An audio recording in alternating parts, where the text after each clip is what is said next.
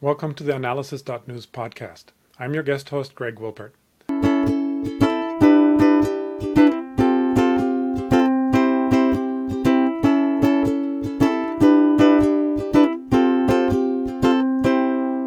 On Thursday, February 4th, President Joe Biden announced that the United States will withdraw its support for Saudi Arabia's war in Yemen. The announcement comes 5 years after the Obama administration began supporting the effort, which was continued throughout the Trump administration.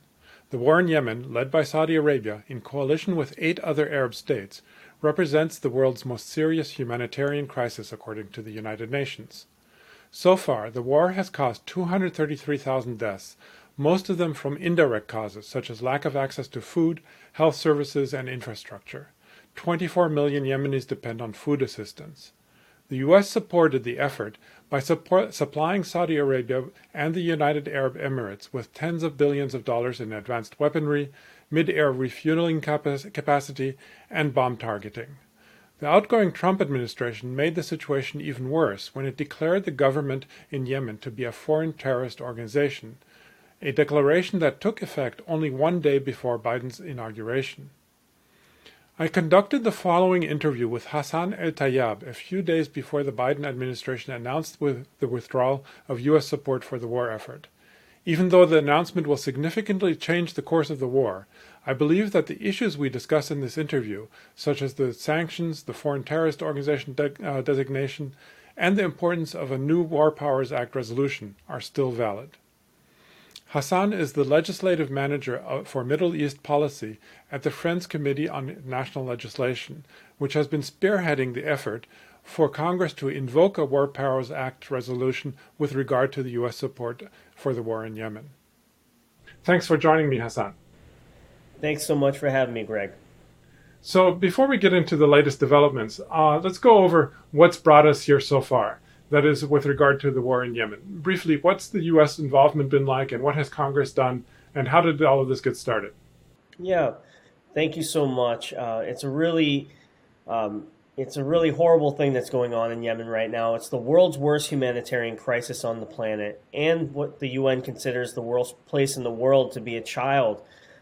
This started in 2011 when the Arab Spring spread all over the Middle East, including Yemen, and the people nonviolently ousted the then president / dictator, President Saleh. And Saleh, was allowed to stay in Yemen and move around freely, and they appointed Hadi to be the interim president as they moved to a more representative form of government. It's kind of complex. There was corruption charges. There was still, a lot of poverty.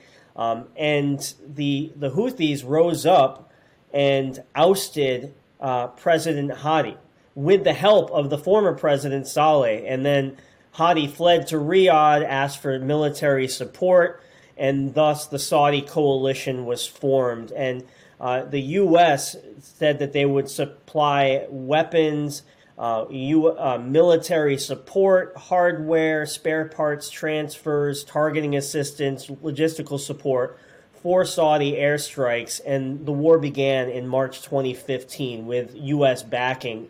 Saudi Arabia put a full air, land, and sea blockade around the entire country. There were airstrikes on civilian targets, hospitals, weddings, schools, funerals. And tens of thousands of people have been killed. Innocent people have been killed in Houthi-held territory and beyond. The blockade has just really slowly starved the entire population. And now, after 6 years of fighting, there's 16 million people on the brink of famine, 3 million cases of cholera. COVID-19 is wreaking havoc on the country, and again, this is all being done with U.S. military support. There have been several efforts to stop U.S. participation in the war, and they were spearheaded in the Senate in 2018 by Senator Sanders.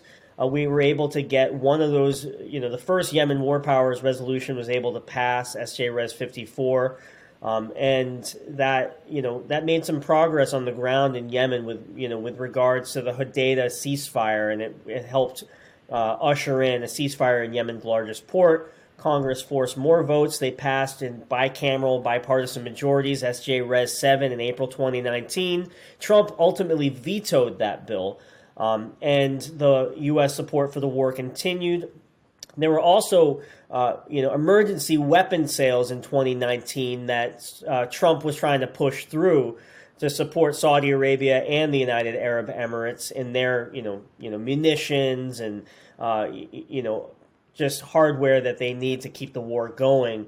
And Congress had a hold in them, but Trump invoked these emergency powers and was able to push through, billions in weapon sales. And unfortunately, the war just has continued and raged on. Like you said, Pompeo, to make matters even worse, during this global pandemic where the administration has kept military support for the war going and even cut off humanitarian funding to large parts of Yemen where the Houthi-controlled territory where 80% of the population lives, they put in place this FTO or Foreign Terrorist Organization designation. And it's deeply problematic. One, there's no real justification. I mean, this isn't just a small group. This is a movement in Yemen that has basically, captured territory and occupying territory that controls humanitarian aid to millions and millions of people. Over 20 million people live in these areas, and the FTO designation, as the Trump administration is outgoing, everything was so chaotic as we can recall with January 6th, and they tried to make life as complicated for the incoming Biden administration as possible. And one of those really, terrible, complicated things that they did was imposing this FTO designation, which basically would cut off any humanitarian's ability to do transactions in Yemen or face legal penalty or, financial or prison.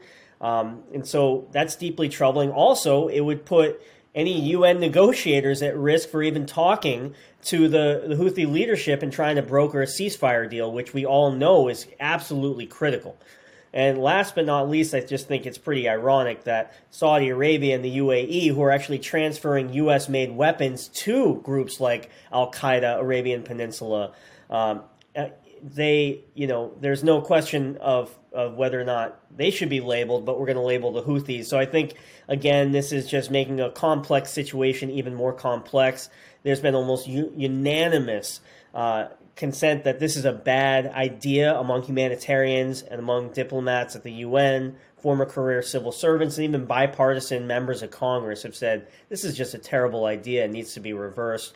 Forgive me, I know I'm going on here, but one thing I will mention is that the Biden administration, they did something pretty important at the beginning of, right at the beginning of their administration, and they put a pause on sanctions on the Houthis. And so that's promising as they go to review whether or not they're going to lift the designation or not. And they said they would pause it for 30 days. Unfortunately, the UN is still claiming that despite the pause in sanctions, financiers and humanitarians are still feeling like it's a risk to do their important work and to get aid to so many people in Yemen, because if you have to do ramp up a lot of humanitarian aid delivery, if you don't know if you're going to be penalized for that in a month's time, that really restricts your ability to make plans and really makes you rethink doing humanitarian trade in Yemen. So absolutely, we need to end support for the war and weapon sales for the war and lift this FTO designation, among many other things we need to do. But what about the claim that I guess both the Trump administration have been made and in other occasions have been made that the sanctions, which also includes the FTO designation, makes exceptions for food and medical deliveries, basically for humanitarian aid? Yeah, I mean, that's a good point. But the problem is there are already so many risks to doing business in Yemen or to doing any transactions in Yemen. Because of the violence, because of the blockade, UN-approved ships get stopped in Hodeidah Harbor by the Saudi blockade and are unable to even get in. And oftentimes we've seen food and food rot in these ships as they're it's waiting to get offloaded. And if you got millions of people living on the brink of famine, and 50,000 people, according to the UN, actually living in a famine, that makes it a lot more challenging and more difficult. So if you add in the blockade, if you add that to the FTO designation and the fact that people can't plan ahead, it makes it really difficult to do humanitarian aid work, and that's exactly why we need to lift this terrible, disastrous FTO designation immediately. Now, Biden and also his newly minted Secretary of State, Antony Blinken, have on various occasions actually expressed their opposition to U.S. support for Saudi Arabia in this war. Now, Biden has passed something like 40 executive orders since taking office almost 2 weeks ago. And but Yemen hasn't been among them, except for perhaps what you said earlier about this review, but or this hold on sanctions.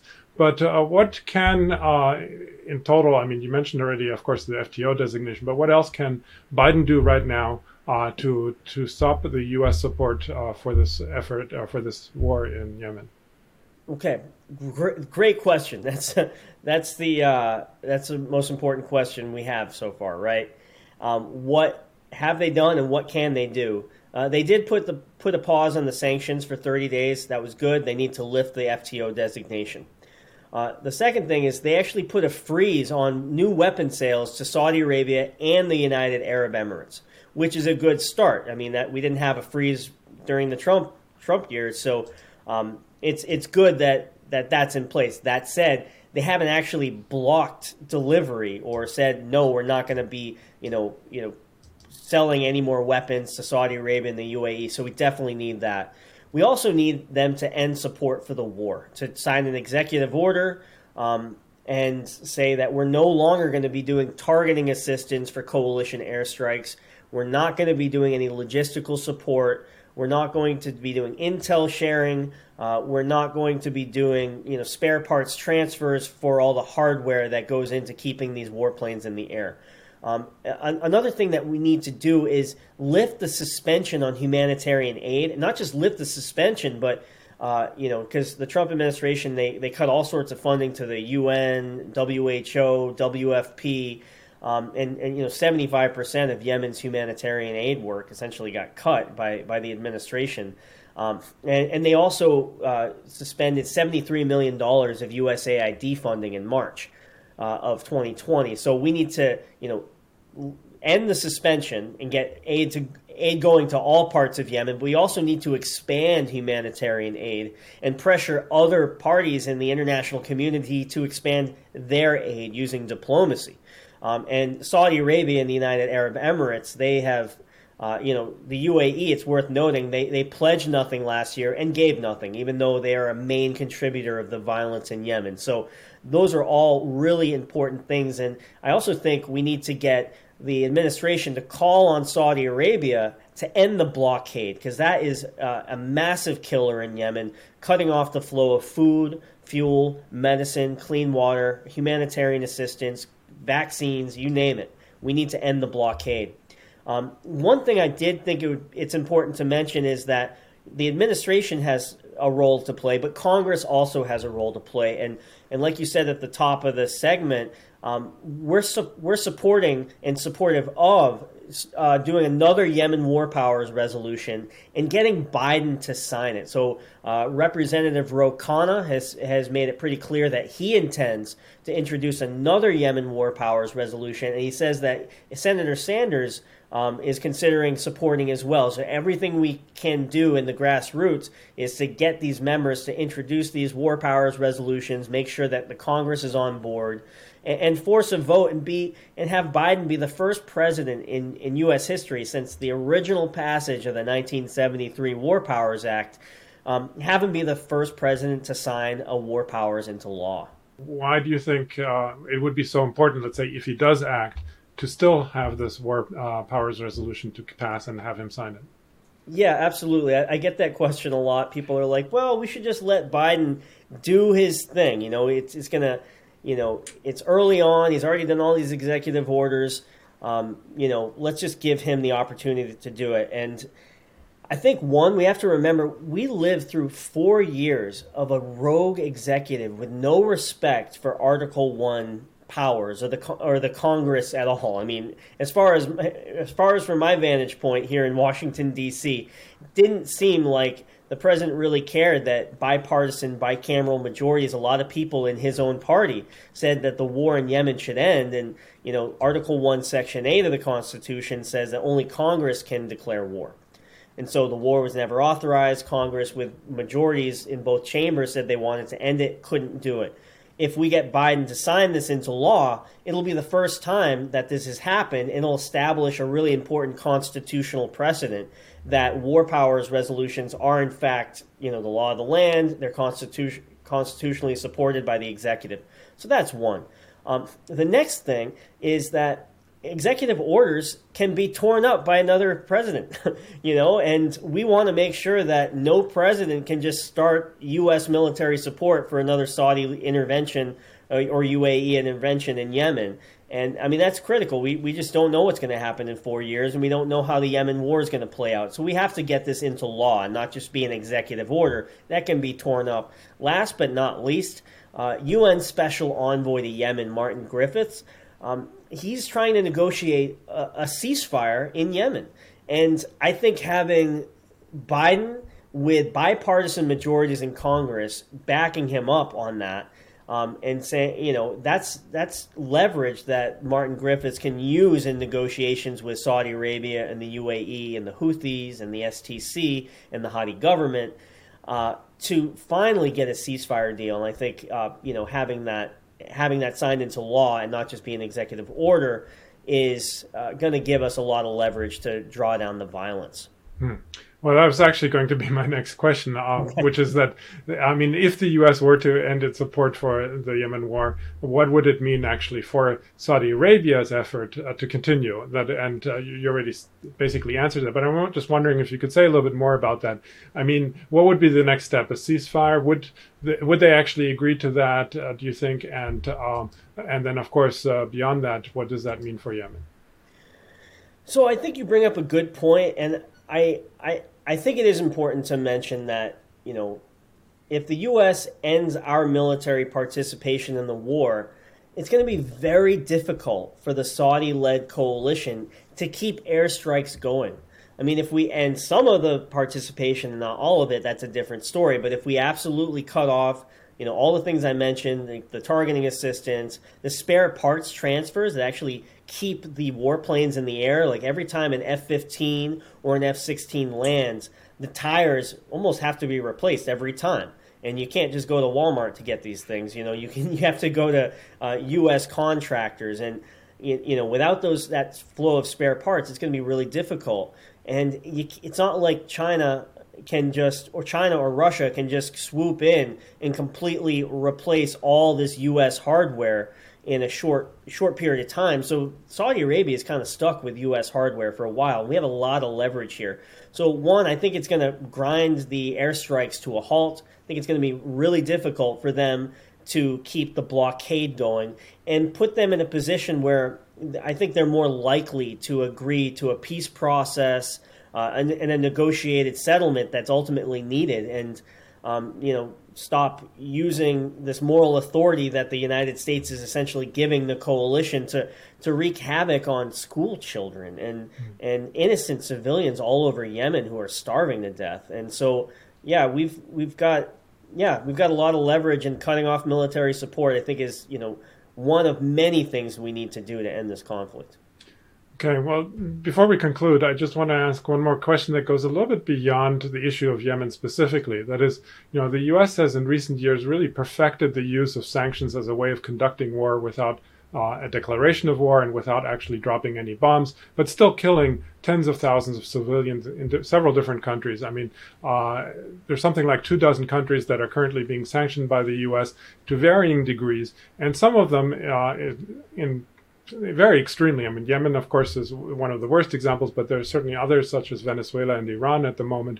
Now, Representative Ilhan Omar of Minnesota has recognized the danger that such unilateral presidential power represents, and has introduced a bill to basically require a kind of war powers resolution to enforce or to impose sanctions that is with the approval of that it would only happen with the approval of Congress. What do you think of that proposal, and what else do you think needs to be done on a legislative level to deal with the president's or the executive's ability to wage war?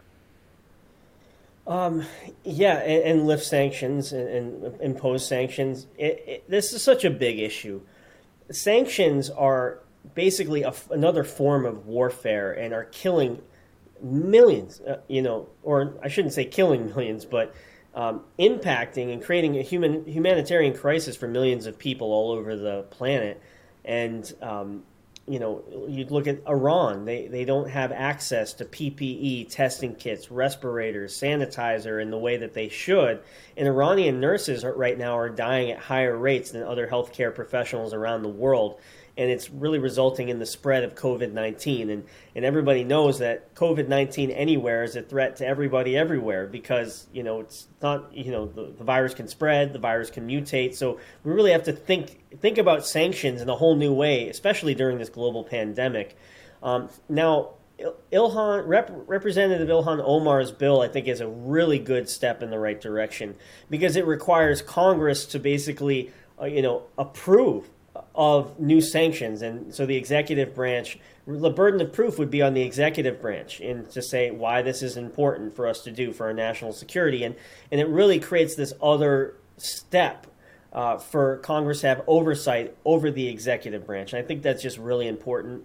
There are lots of things we can do. A lot of them, unfortunately, has to happen at the executive level. Things like organizations like OFAC, or the Treasury, Commerce, they've just made this policy of putting sanctions, allowing sanctions in all these countries for questionable gains and foreign policy gains. So I think Ilhan Omar's is exactly the right direction. I also think we need an emergency general license that's worldwide that covers every sanctioned country and location on Earth to allow any coronavirus-related support to healthcare professionals around the world, including the vaccine, PPE, testing kits, respirators, sanitizer. So that's bottom line. We should really consider lifting sanctions, economic sanctions during this pandemic, just to make sure that, countries like Iran and Venezuela and Cuba have the resources they need to purchase all of this really important equipment, and so that more and more people don't fall into poverty. Another thing that I think that I've started to discuss with people on the Hill is the idea of also flipping the script, not just on sanctions, but on FTO designations, because right now... Foreign terrorist organization. Yeah, exactly. A foreign terrorist organization. I'm an alphabet soup over here, right? And what that, right now, the executive branch, the State Department, can just say, well, see that group, we're going to label them a terrorist organization. Congress has literally 7 calendar days to pass a resolution in the House, pass it in the Senate, get it to the president's desk. That the president, because it came from their administration, would most likely veto that resolution. It would come back, and then they would need a 2/3 majority, 67 votes in the Senate to be able to beat that override, which is kind of impossible. And if you think about what this FTO designation could mean to humanitarian aid operations in Yemen, in this Houthi-held territory, it's devastating. I mean, the UN thinks that this could plunge 5 million people into famine. I mean, that kind of power is it's just, one executive branch, can make that decision unilaterally. That's really troubling. So I was thinking it might be good to also flip the script on FTO designations and require, a longer period for Congress to review before it comes into effect. At least 30 to maybe 90 days, and also require a congressional approval to have an FTO come into being and put the burden of proof on the executive branch. So that's another policy solution among many that we need. Well, sounds good.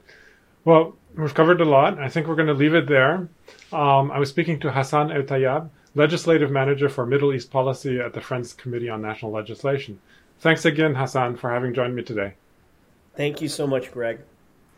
And thanks to our listeners for tuning in to theanalysis.news. If you like programs such as this one, please visit our website and make a donation to The Analysis so we can keep doing this.